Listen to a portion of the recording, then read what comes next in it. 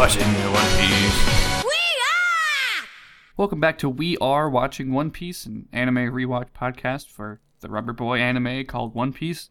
My name is Joe. I'm currently caught up with the show, and I'm joined by Jory, and we're going to talk about the Foxy Pirates today. Yeah. The good old those foxy guys. Those Foxy Grandpas. The Foxy Grandpa Pirates. They're a wild bunch. They're interesting. And even bigger than anything else we've talked about, we're finally in HD 16:9 episodes. God damn. We're in widescreen. It's 2004 up in this bitch. There's nothing.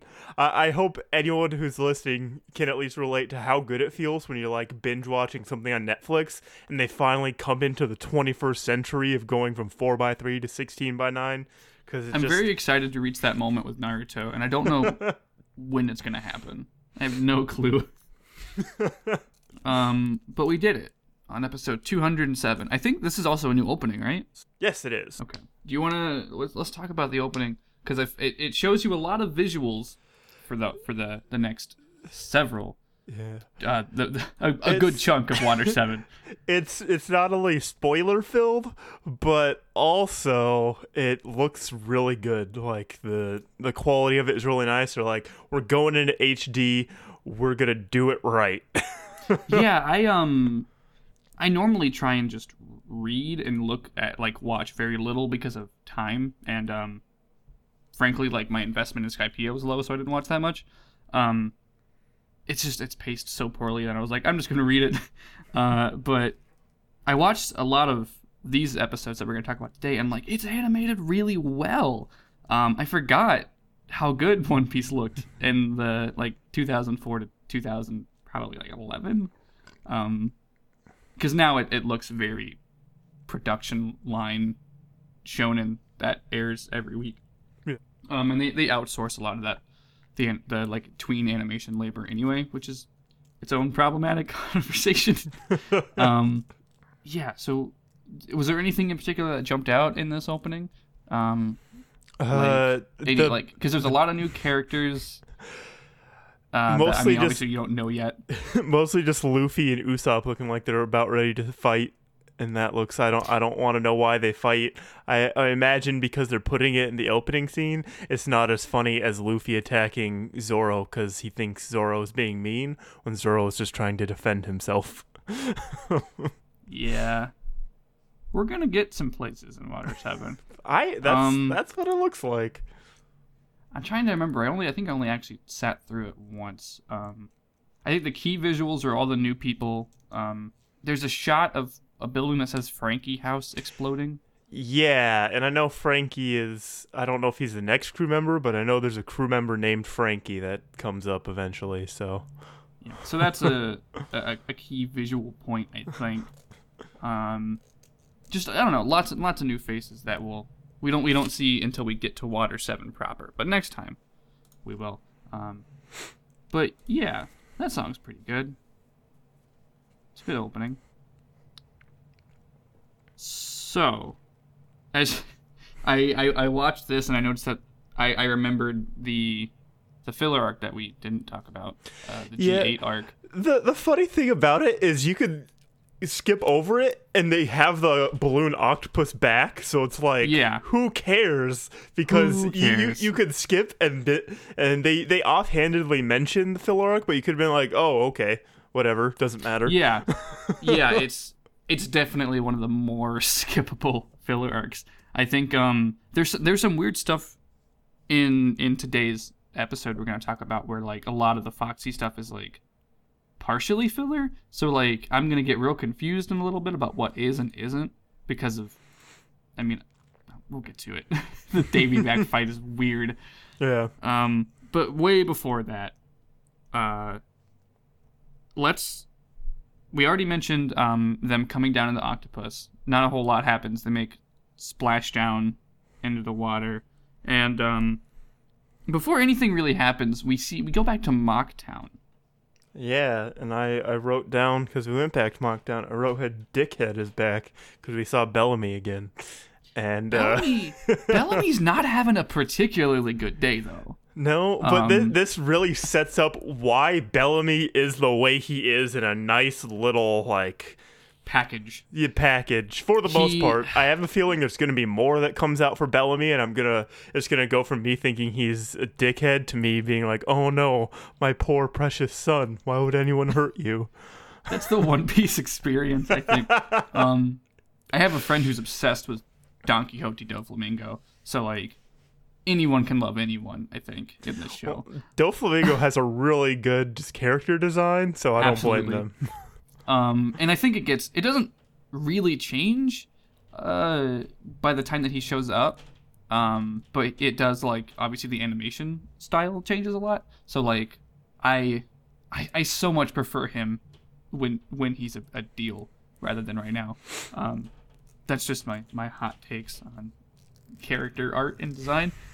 So Doflamingo, we haven't actually seen him yet. In this scene, but Bellamy is fighting like his co-captain, like his best friend, and everyone's really scared about it in town. But it seems like it's against the co-captain's will. Like he doesn't want to be doing it. He's being controlled. And we find out that somehow Doflamingo he's here, and somehow he's making this happen.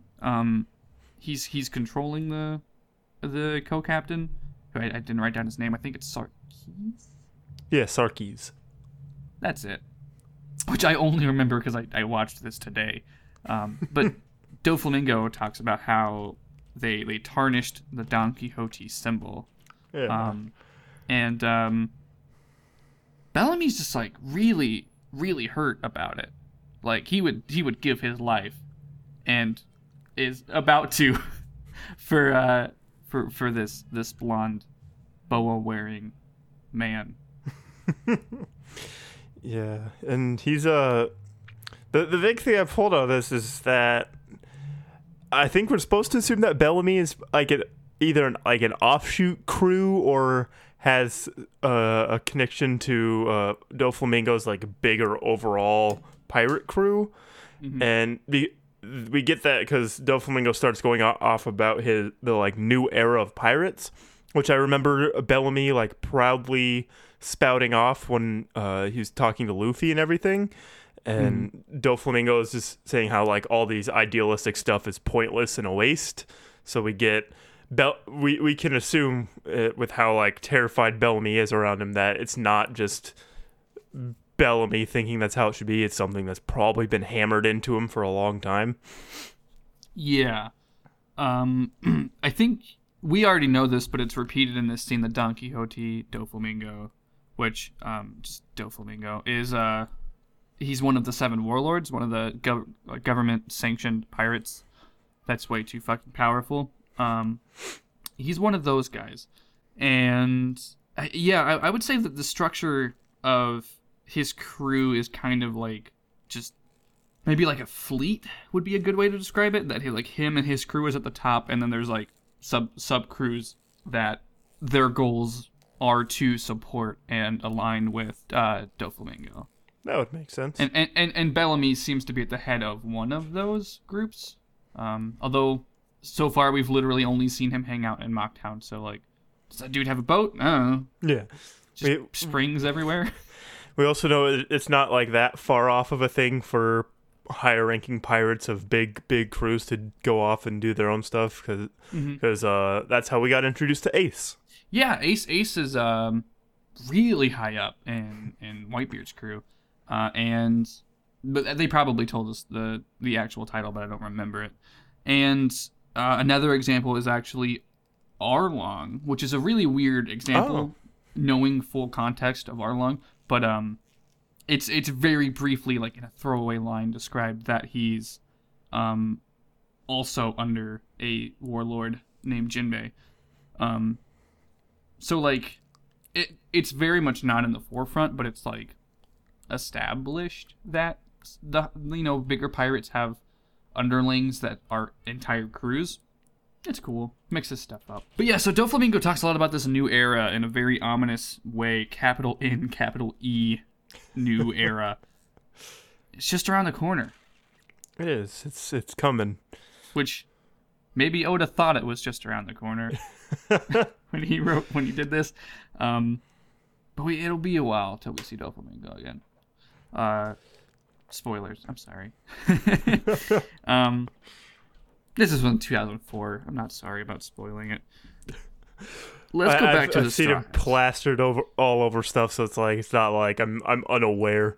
Yeah, I mean, if you were paying attention to One Piece, the chunk of 2013 through 2016, you've seen Doflamingo lately. But let's go back to the Straw Hat crew and the sea monkeys that are attacking them. Oh yeah, they got attacked by sea monkeys. That was upsetting. They don't look great, the sea monkeys. That's just I remember watched it. I tweeted out, but man, Oda just has some wild creativity with the wildlife he creates in the Grand Line. Yeah, he do. And none of it ever feels like out of place. I don't know what Oda could do to make me think this doesn't belong, but I don't want to find out. It's weird because he just he throws really bizarre shit in there, and it feels like just the way that One Piece has been built as a world, everything's pretty bizarre. Luffy is characteristically off model because he can stretch, so visually everything's kind of weird. Yeah. I was gonna say for better or for worse, but I dig it a lot. And the sea monkeys are no exception. Also in this scene, there's a boat that's going by that just has a couple people on it who don't really know what they're doing. Yeah, I was confused by that because we find out why they're acting up, but I thought they're going into some sort of, they're under some kind of weird lethargic spell, because it didn't seem to me like they were demoralized or they didn't know what to do.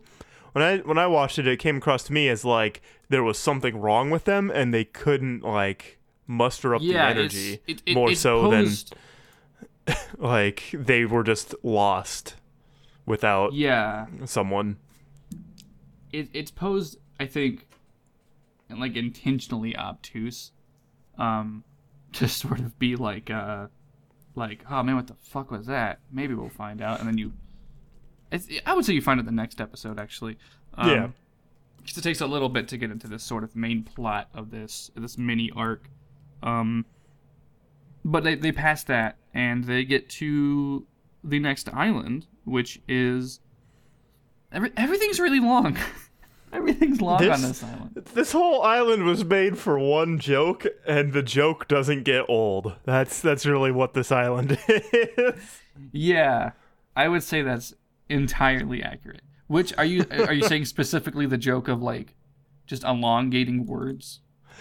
Yeah, just everything being long in that joke, and at first it comes across the old man they're talking to is making a joke, but then other people play into it it's just that's how things are here, which is even better. Yeah, that's not a horse, it's a horse. And it takes them a little bit to realize that's what that means. But it's extremely good, that bit. But it's a little ahead of where we were, but they land on this island and it's kind of it's pretty plain for the most part. It's just kind of a wide flat plains and some really tall trees and weirdly shaped fruits, and Luffy gets confused by a moving bamboo tree, which he gets excited and knocks it over, which it turns out they're stilts, and an old man falls over. Yeah, I love this because it's all sort of presented in this way where it's very clearly a joke, but then it's just also a fact, in that very One Piece way. But particularly is I've been up there for 10 years. I got up there to try to be on the longest stilts ever, and then I was too scared to come back down, and they kept growing.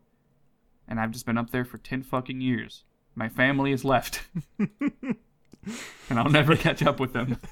Yeah, because he explains that his people migrate from island to island like every 30 years? I think it was 3. Oh, every 3 years. Yeah, and it'd be like 30 it'd be almost 30 years by the time they got back. Yeah, because this island's called Long Green Long Land, which is an auditory joke in Japanese. But it's a big circle, it's a big ring, but when the tide is high, it's several islands separated, and then when every year it goes down and then you can cross, is I think what he said. Yeah. Because he was talking about potentially catching up if he were to have a horse. Which he does, because it's just outside. Yep. He just didn't expect it to stay for 10 years.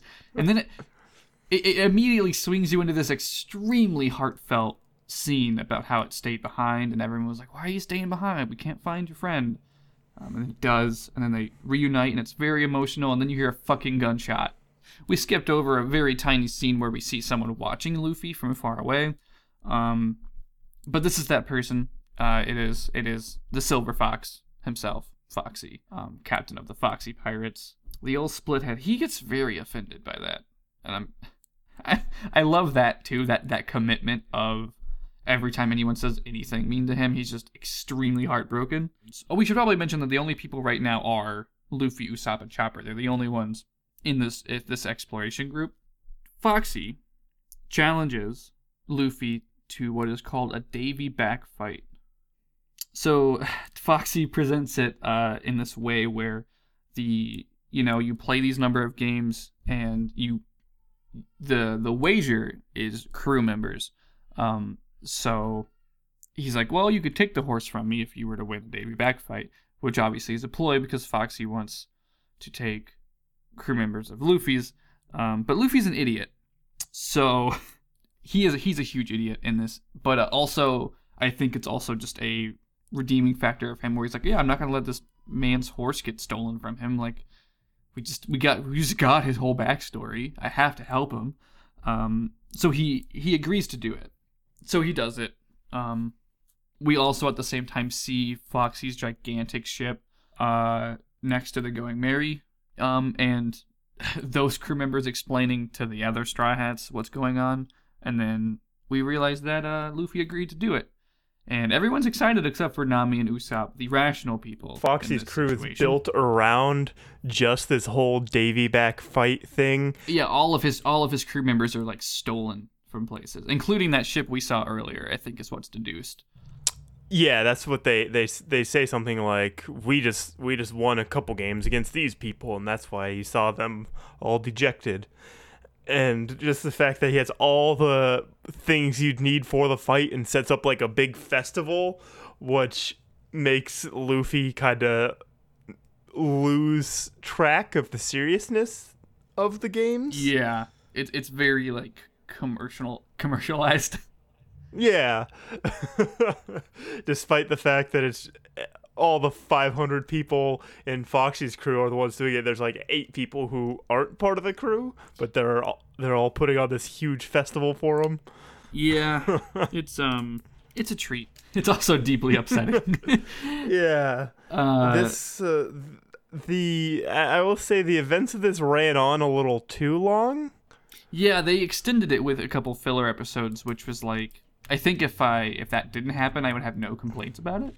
Yeah. At least like narratively, structurally, but they could have like condensed it somehow. Like, I would be fine with like a montage even. Yeah. Especially for the ones where they didn't win. Like they could just show a montage of things getting bad. I'm perfectly okay with that. But would have saved them money on animation too.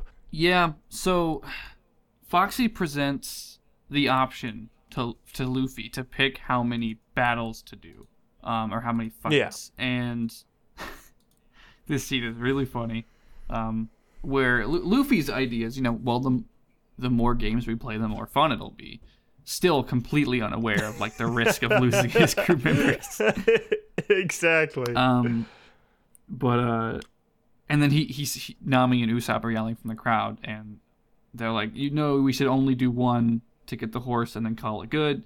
And he's like, how many? And then they each hold up one finger, and yeah, he's like, all right, I get it.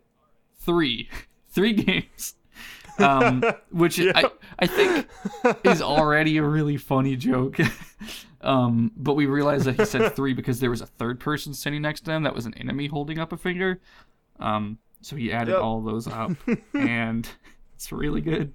So they played 3 games. And I'm wondering if like maybe it was only they added up those 2 in the manga, or what exactly happened, but regardless, they start to play the games.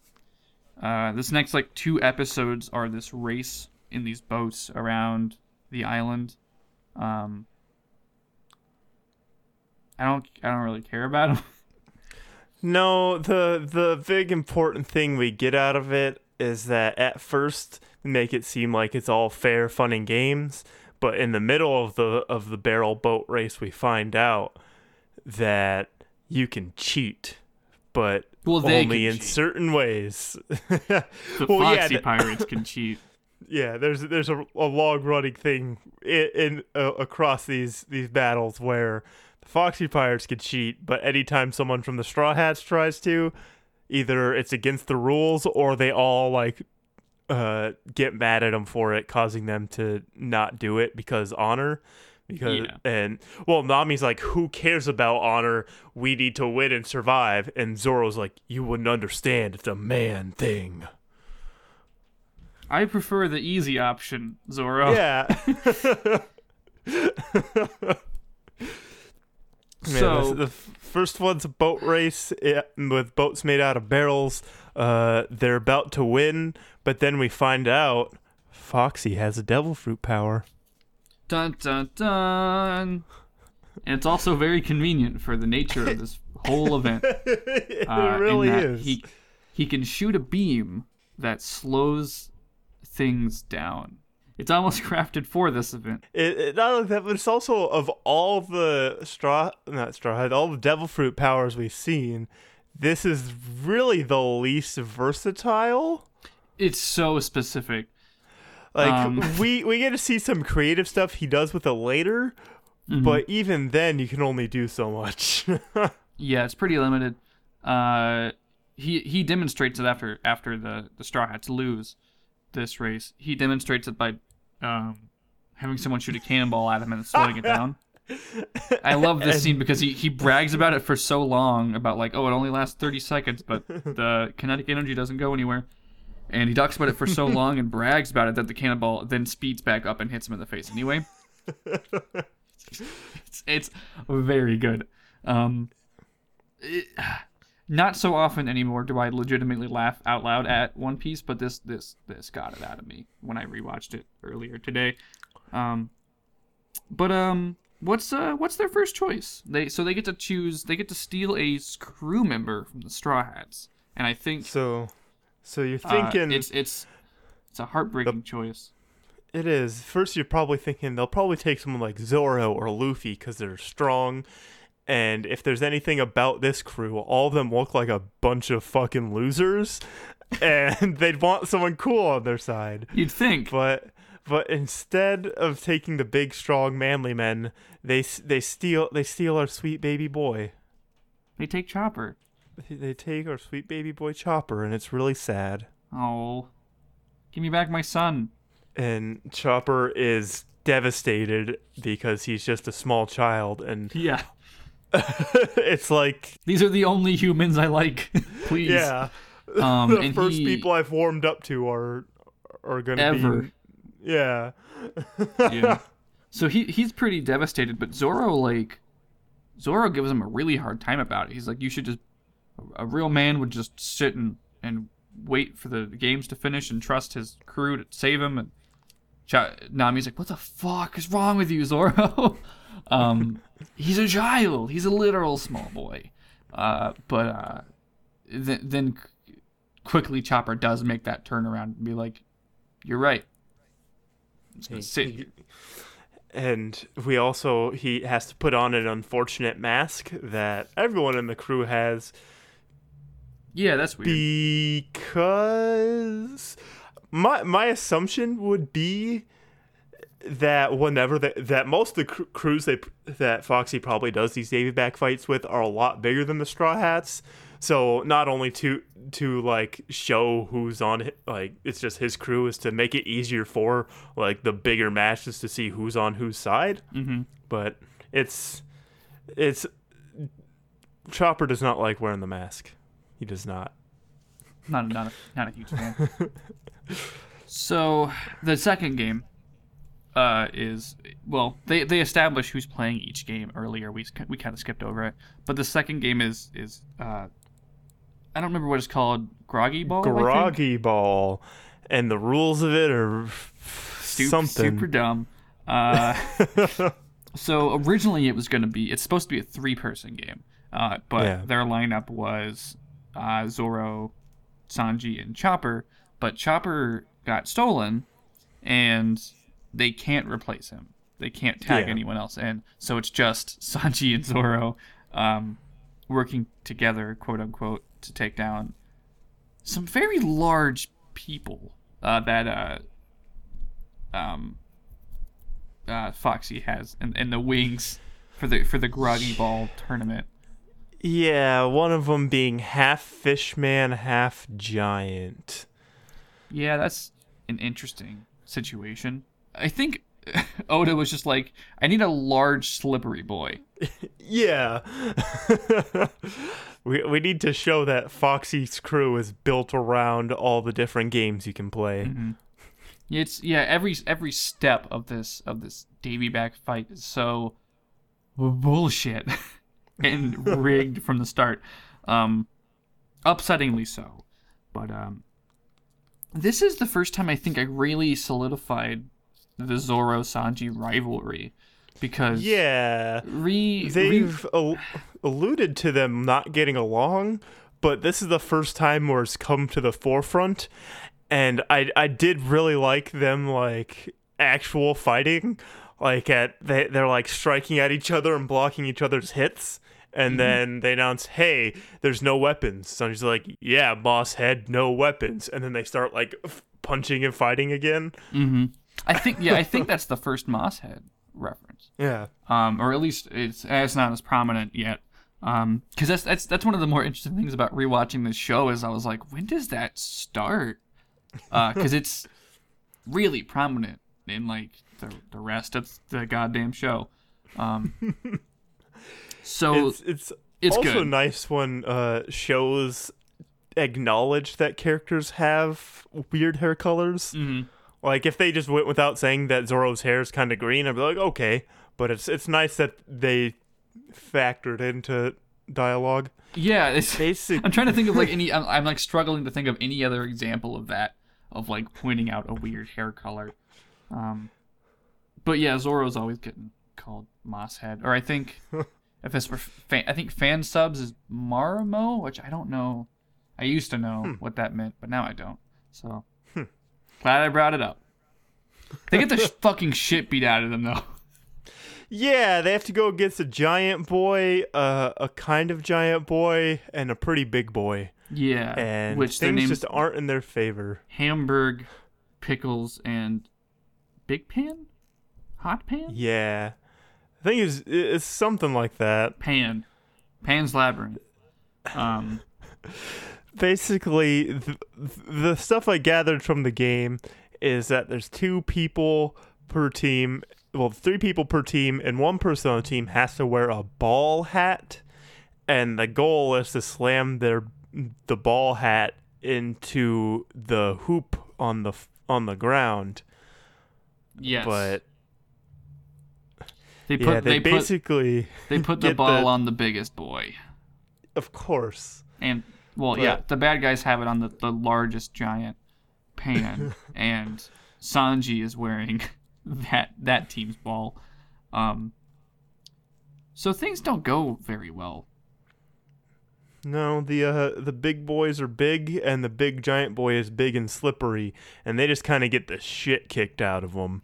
Yeah, consistently, they are not winning this fight. And then as things pick up and they start to gain some like ground, they pull out weapons, and then they're like, "Hey, ref, they have weapons out. What are you gonna do?" And the ref is like, I don't see anything. What are you talking about?"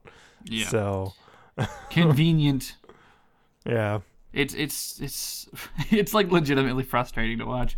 But so how do you? I don't think we need to get into like super detailed on this fight, but how do you feel about it? Because it does kind of result in they decided to win, but I think the actual them learning a tactic that they work together on is better than usual. Yeah, I like. It was because Sanji was involved, it wasn't just a direct decided to win.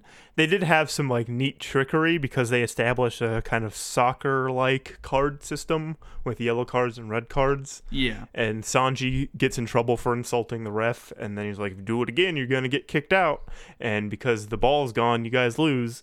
So they like somehow swap the card out from his rule book and stuff, and basically get the enemy team kind of kicked out, and then Zoro decides to win and dunks the big boy into the hoop. Dunk that boy in that hoop. I liked the animation that a lot of Sanji shooting Zoro into the air. Everyone was like, "Oh, they're fighting again. They're beating each other up." And then actually it's Sanji using his powerful kicking legs to launch Zoro, who I'm surprised he did a dang thing without his swords. Yeah, but he also has shown that he has no sword techniques. Mm-hmm. So it is nice he keeps up that kind of like gag / trait where all of his attacks are blank sword style. Yeah. So he does like no sword style in the middle of the match to win. Yeah. So they win. And we can kind of fast forward to Luffy, making his choice on who to take back from Foxy's crew. And the choice is pretty obvious, right? Yeah, you take back your sweet reindeer boy, right? Right? No, he saves the horse. Yeah, he saves the horse. He saves the long horse that I've already forgotten about at this point. Yeah, I forgot that saving the horse was why he started this fight. But no, he saved the horse, and Chopper's just still sitting there, very confused. Yeah. on hold the situation. Up. He saves the horse. Oh yes, thank you for the correction. So yeah, they picked the horse because we're saving the old man's horse, and they're like, "Come on, Chopper, you gotta believe in us." While Chopper especially wants to get out because Portia, the basically the Nami of their crew, because she's a girl, and she really likes Chopper, or Choppy as she calls him. She does that. I forgot. And her voice makes me really uncomfortable. There's just something about it that's unsettling. Maybe it's just like how breathy and nasally it is, but yeah, it's. I think it completely nails what they were going for better or for worse. Yeah. So then we get into the filler stuff. I'm assuming because the last fight is the boxing match. I'm assuming that's where the manga goes, is just straight the third thing is the boxing match. But in the anime, they have a couple more games. They do this racing roller derby game, which is kind of whatever. I skipped over most of it, but they win it, and they the big thing with that I want to talk about is just that there's a guy who's part cheetah. Yes, and that's a thing. He looks upsetting. He just kind of looks like Oda just got done playing Sonic the Hedgehog, and it's like, I want a fast boy, but I can't put in Sonic. What do? Cheetahs are fast. I can't just put Sonic the Hedgehog in my anime, can I? Why not? That's the crossover I want. Screw Dragon Ball Z. Sonic X One Piece. Yeah, I think Toriko's kind of close visually to Sonic the Hedgehog. He's a spiky blue boy. Also, thematically, Sonic the Hedgehog is just Dragon Ball Z fanfiction, so we've gotten close. Yeah, we've gotten pretty close to this crossover. And I think it comes full circle with the Super Saiyan God is that. Which one do you get blue hair? Yeah, because I've been consuming a lot of Dragon Ball media lately, but this is what it is. There's Super Saiyan God, which is like red hair, and the one with blue hair is Super Saiyan God Super Saiyan, because Akira Toriyama is just there to collect a paycheck now. He's just having a good time. So the Cheetah Boy, the Cheetah Man, Cheetah Man 2 for the NES, is there, and he's fast, and it's whatever. But they win, and they take Chopper back, and Luffy immediately agrees to play more games. Yeah. And consecutively loses both Robin and Chopper again. They make it seem like Luffy's dumb, but they kind of salvage it at the end, like, oh, he had a plan of who he was gonna take back, like what he was gonna do. Mm-hmm. It's filler, so like grain of salt.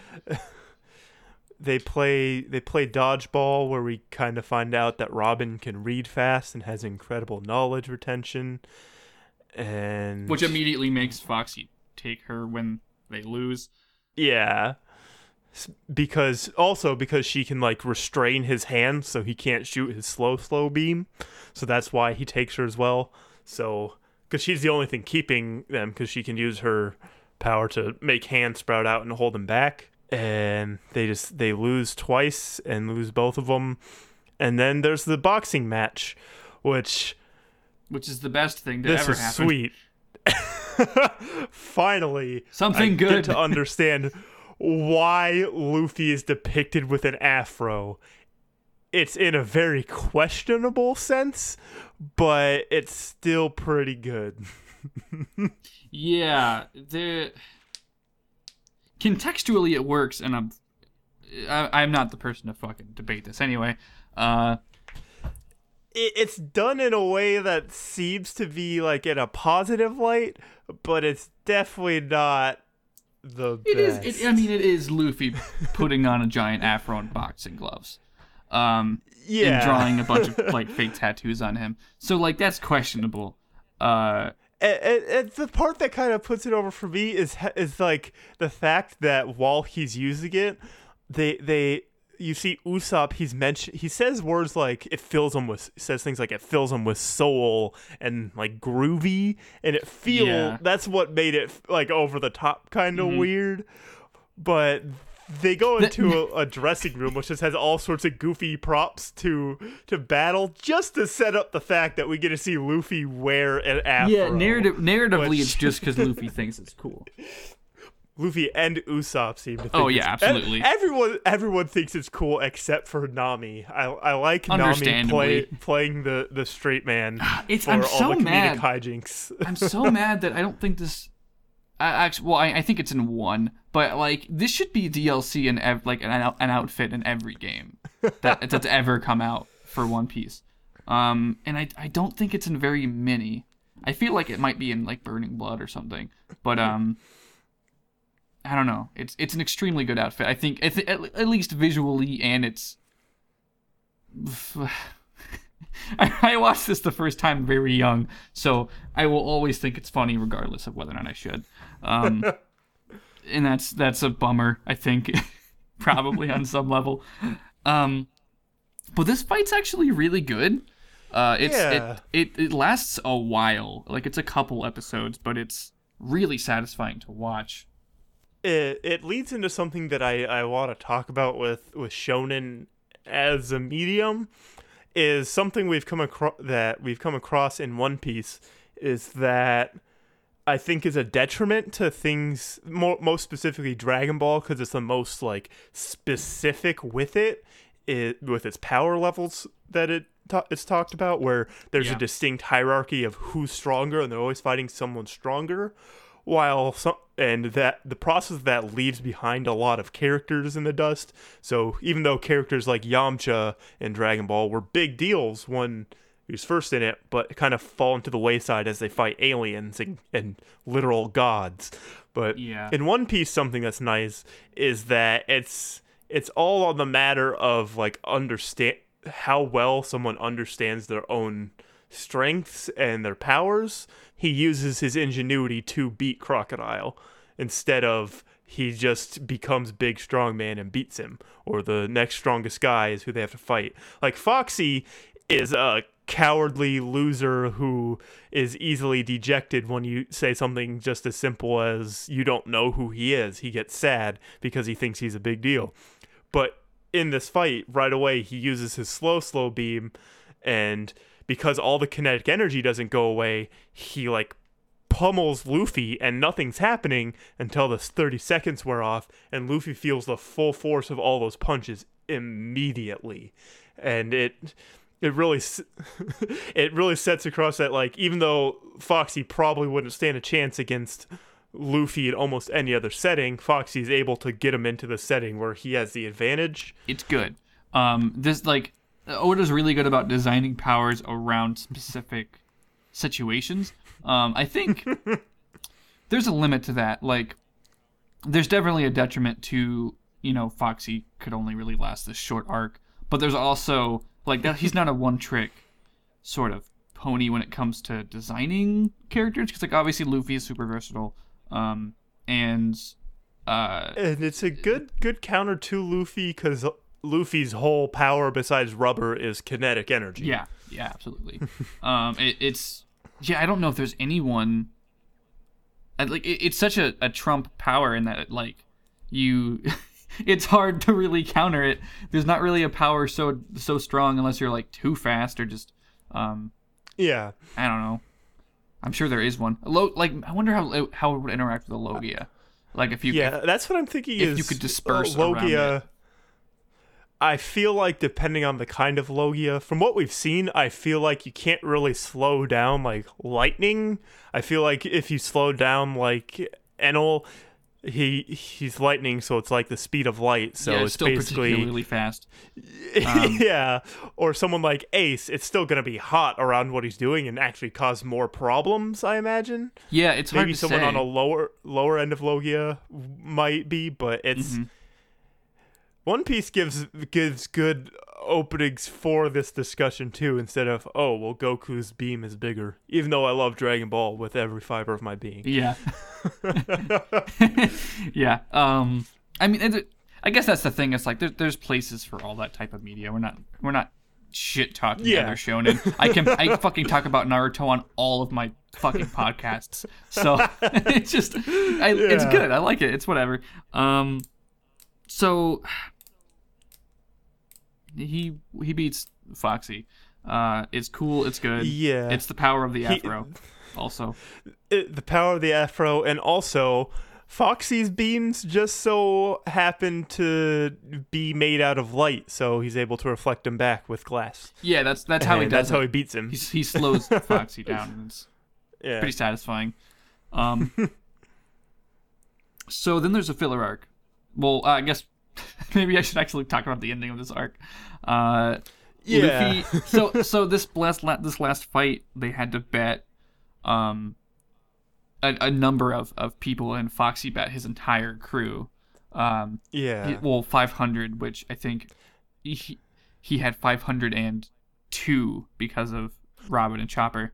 Yeah, it would be 502. Yeah, I'm trying to do the calculations because the two people he takes Robin back, Chopper back, their flag back. Yeah, he takes their flag as like a symbol of like, you can't keep doing this. Yeah, which they do. And then and then also takes all of them except for the ones who have names. And we skipped over just a quick funny bit that before this part when Luffy got to was choosing who to take. There's just a fun goof where it showed like different just generic crew members of Fox's crew being like, man, these guys are so cool. I hope they pick me. Yeah. Oh man, I'm the coolest and most powerful member of the Foxy Pirates. They wouldn't pick anyone else but me. That happened when they won the first ball battle too. It's really good. Really good commitment to a bit. Including Foxy. Foxy also had this series of thoughts. So he's like, goodbye, my crew. I'll enjoy the adventures we've had, but it's time for me to move on. Oh man, I love this stupid show. So that all happens. He takes Robin, Chopper, he takes the flag, and they're like, we have 497 choices left. You have to do it. You can't not do it. And the Straw Hats are like, yeah, the captain's choices are definite. So Luffy's like, oh, okay. Well, I'll pick everyone but the characters with unique designs. Yeah, I'll pick everyone except for whatever the girl's name. I think her name is literally like Cutie something. It's like Porsche. Oh, Porsche. Yeah, I think her attacks are cuties. Porsche. Yeah. Adjective, noun. So he chooses everyone except for Foxy, Porsche, and Hamburg, who are like the core 3 Foxy pirates that we've seen. And then he immediately is like, "All right, you're all fired." and then they turn around and it's like, "Well, now we need to go find a shipwright." Yeah, there definitely wasn't one in that crowd. Yeah, this is also the first time they've had like a set goal on who they need for their crew. I think they all were on the same page of needing a doctor before they went to, and then Nami got sick. So it coincided, but it really wasn't like they were like, we need to get Nami better now rather than we need to collect a doctor before things get bad. One Piece narratives usually line up that way. I think when we get a shipwright, it won't really be we need to find a shipwright. It'll be entirely justified within the narrative. So there's this Ocean Dream filler arc that I don't think we're not going to talk about. Skipped over that. I made a joke that if we ever have a Patreon, a reward tier will be we talk about shitty filler arcs. So there's that. And then there's Foxy returns for like an episode and a half of filler. It's whatever. There's another. I think they do another Davy back fight. No, they allude to it, and then they just fight for real. Yeah, and the guy's like, it's the captain of the frog ship that we saw, and he's like, I never agreed to the fight. And then Luffy puts on the afro, they beat up the bad guys, and then Foxy's like, guess what? I'm gonna beat you guys up and take all the gold on your ship because we saw the gold in your ship. And then Luffy beats him again. Yeah. And if it happens later in One Piece, I feel like it needs to at some point at least. But what I was really hoping for watching all the Foxy and the Davy back stuff is there at some point to be like Foxy being like, I have all these men, why can't we beat you? And there to be some sort of thing where the number of people it doesn't matter.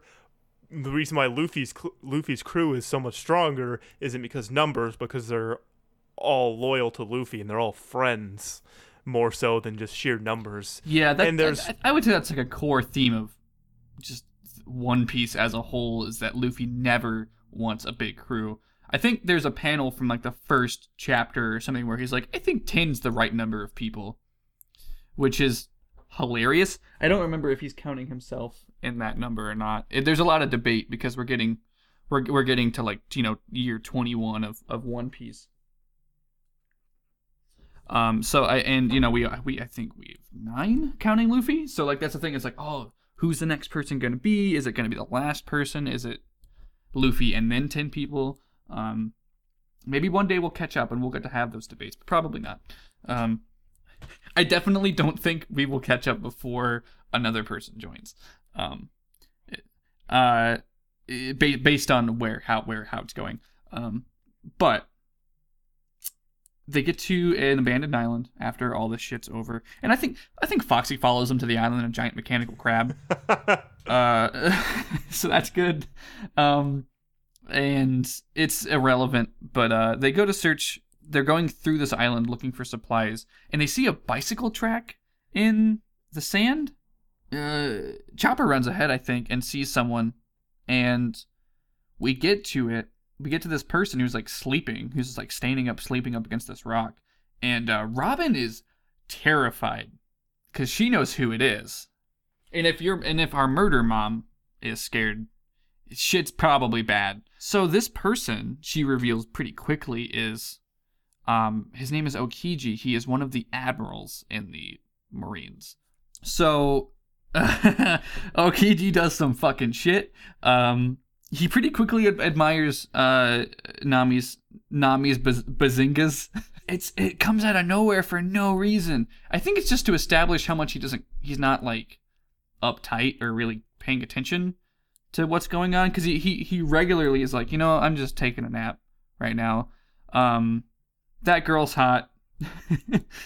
But yeah, so there's this weird sequence where there are these people on the island who are like starving, like abandoned here. I'm not really sure. But they were on a ship them. And then they saw a frog, a big old frog doing a weird swim. And because of that, it caused them to crash onto this land. That's a good detail that I'm glad you picked up on and I didn't. So they end up, I think Robin says something like, that man can save you and get you to the next island without your ship. Yeah. Which is weird or whatever. But Luffy doesn't understand it. But when they go out to the shore, and Luffy's like about to there's like I think he just like puts his hand in the water, Okiji does, and Luffy's like, "What are you doing? Like, what's your plan?" And he says the words Ice Age, and the whole ocean's frozen. Shit. He freezes the fucking ocean. Or at least like a bridge between this place and the next island, which is a feet and a half. So he definitely has devil fruit powers, and on top of that, he can basically erase the one main weakness of it, which is water. Mm-hmm. So he can just freeze the fucking water before he lands in it. Yeah, he's fine. It's a particularly broken devil fruit. At least as far as that weakness goes. I think, if you are up against Ace, obviously he has a weakness. But yeah. Or other heat-based devil fruits. But they talk a bit about a lot of things actually get dropped in this scene. He mentions Luffy's grandfather, and Luffy's like not happy about it. Yeah, Luffy gets actually uncomfortable, not in the like angry way. He's just like, what? No, don't. Why are you bringing that up? He's like, I don't want to talk about that. Please don't.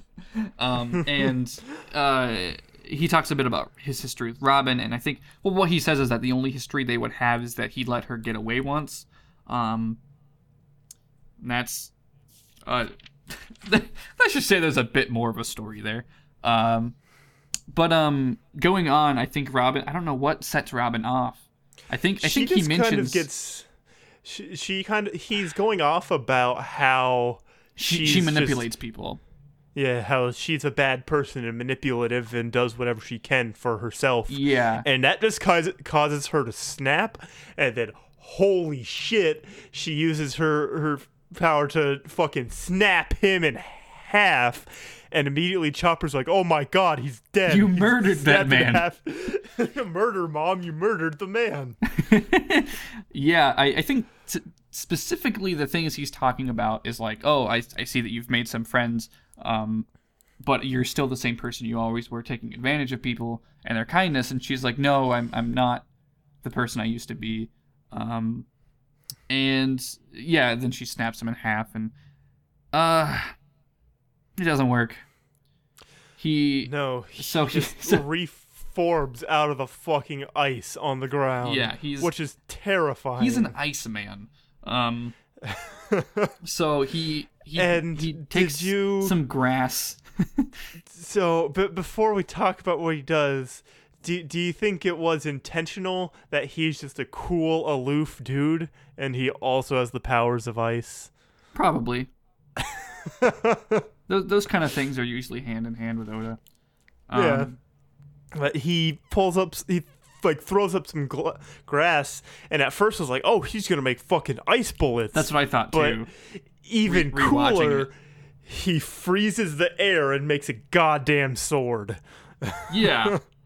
He makes a sword out of ice by throwing grass in the wind. That's a thing. So he does that, and he, I think, swings it at Robin, and then Zoro stops it, and then Sanji kicks him, and Luffy hits him, and then he manages to just freeze all of them at once, just with, like, touching him. Yeah. It's a lot. Well, actually, no, Sanji kicks the sword out of his hands, but then he grabs Sanji's leg, I believe. Yeah, he freezes Zoro's arm, Luffy's arm, and Sanji's leg. Just by touching him. Yeah. And then he freezes Robin solid. Completely solid, and almost murders Murder Mom right there. Yeah, she's dead as shit. Or at least she's about to be, because he's about to shatter her. But Luffy does like a fucking like dire save move and like moves her out of the way. And I think it's Usopp and Chopper that run off with Robin's frozen body to save her. And they just quickly run her onto the Going Merry. Mm-hmm. So Luffy thinks he can take Okiji. I think he could, but he doesn't. He immediately is frozen solid as well. In like one move. He's one's called frozen Ice immediately Time. solid, and as Okiji's walking off, he's like, I'm not killing you because you saved us the trouble of having to deal with Crocodile. Now we're even, no debt. Next time you won't be so lucky. Yeah, it's pretty heavy. But also I think it's interesting how it characterizes Okiji as this person who apparently let Robin get away once and is now letting her and the Straw Hats get away as well. He also has an offhanded thing about Smoker, calling him an idiot. Mm-hmm. I think it's related to the crocodile stuff. I'm not really sure. Yeah. I think it's because he talks about like, oh, this is repaying the debt for Crocodile, and oh, well, never mind. I don't want to worry about Smoker now. Yeah. So who knows? But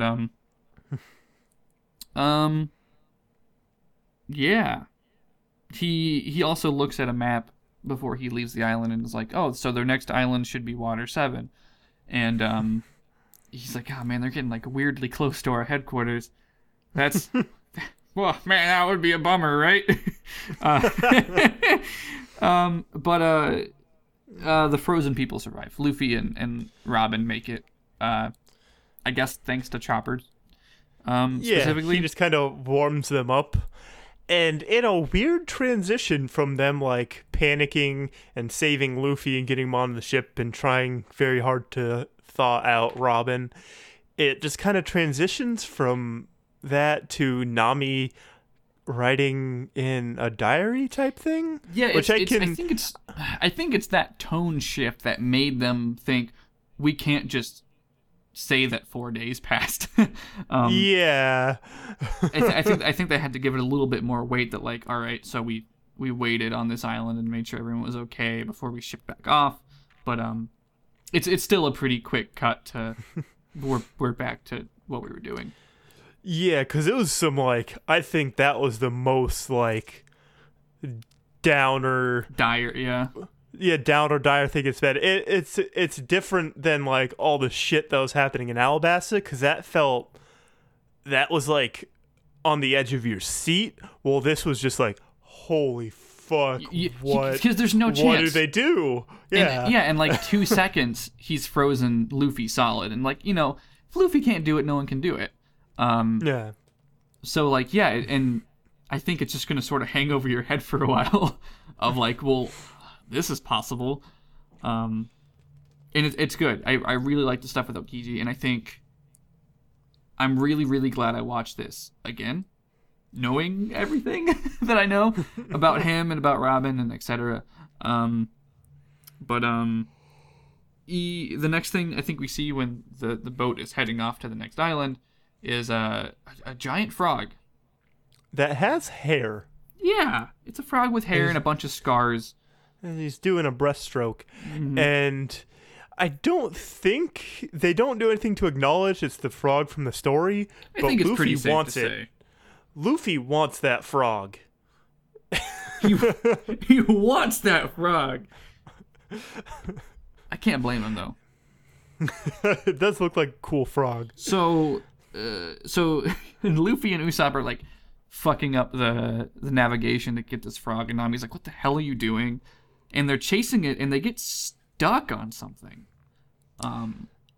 They make landfall In the middle of the ocean. Yeah, and maybe I'm just clairvoyant, but all the stuff that they showed made it look like it was a water park, and I'm a little upset that I got even just a little bit right. But it ends with them, a train's happening, and you see everyone kind of panicking as like a train whistle's blowing, and you hear the train bell, and immediately why Nami. is there a fucking train in the ocean? Why is there a train in the ocean? Why are they scared of a train?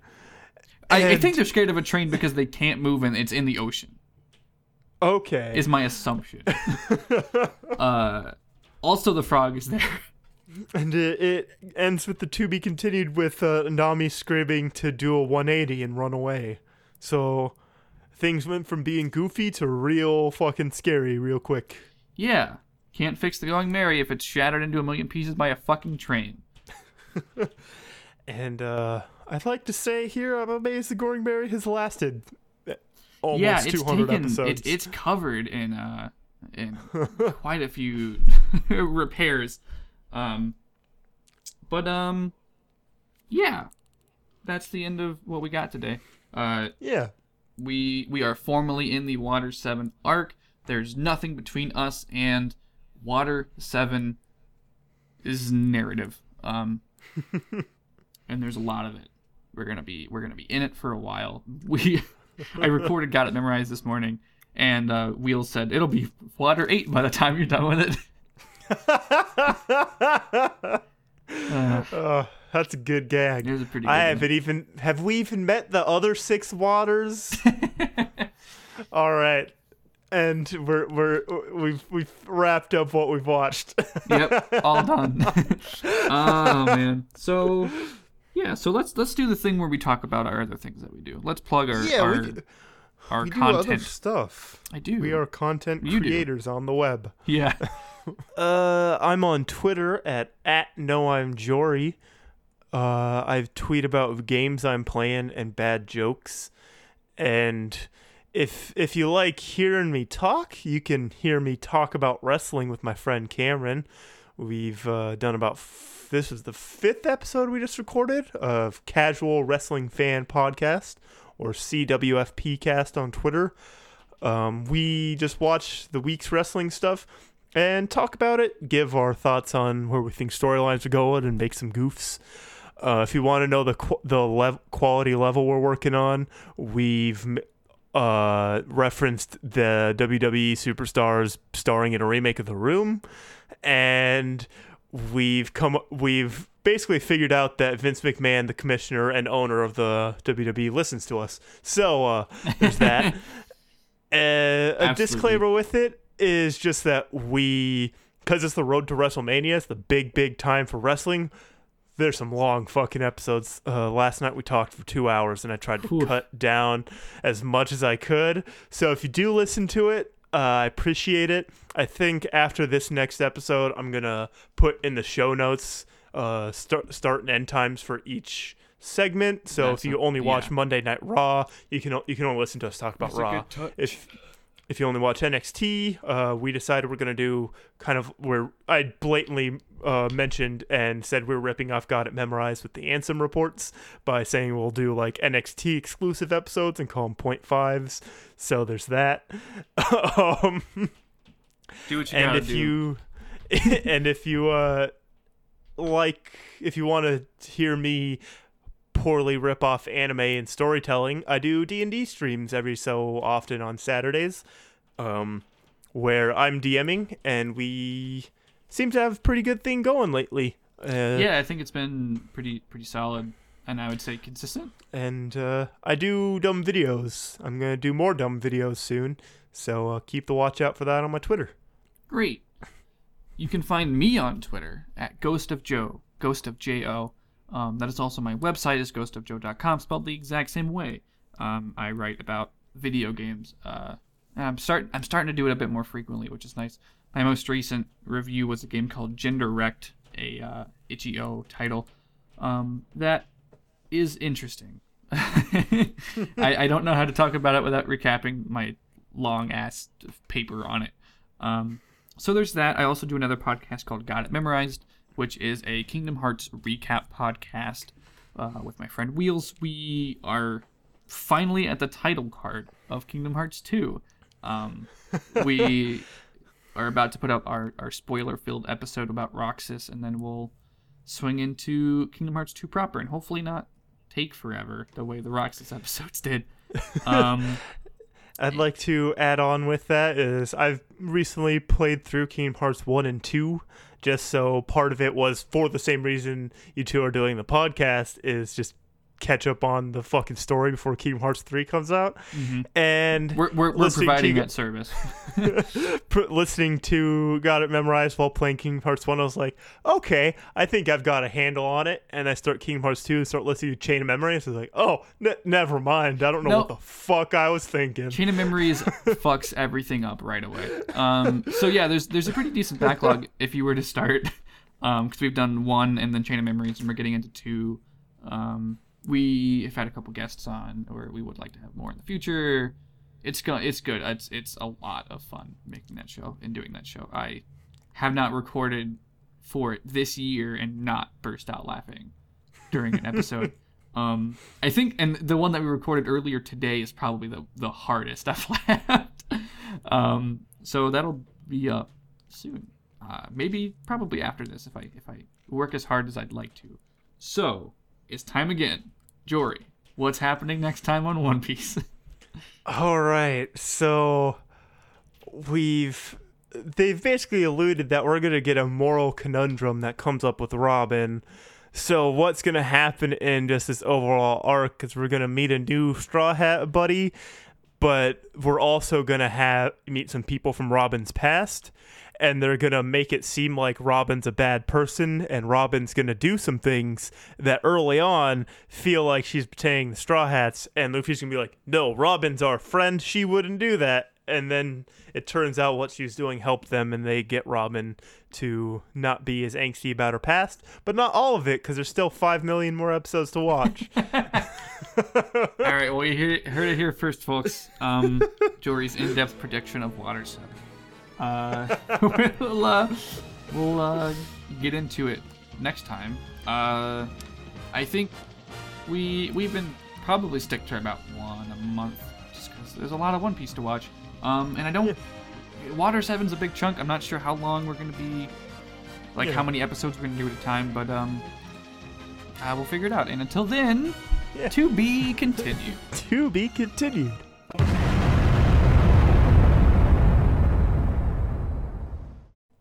You want to clap at Let's clap at 00 because it'll be 4:20 in my time. All right.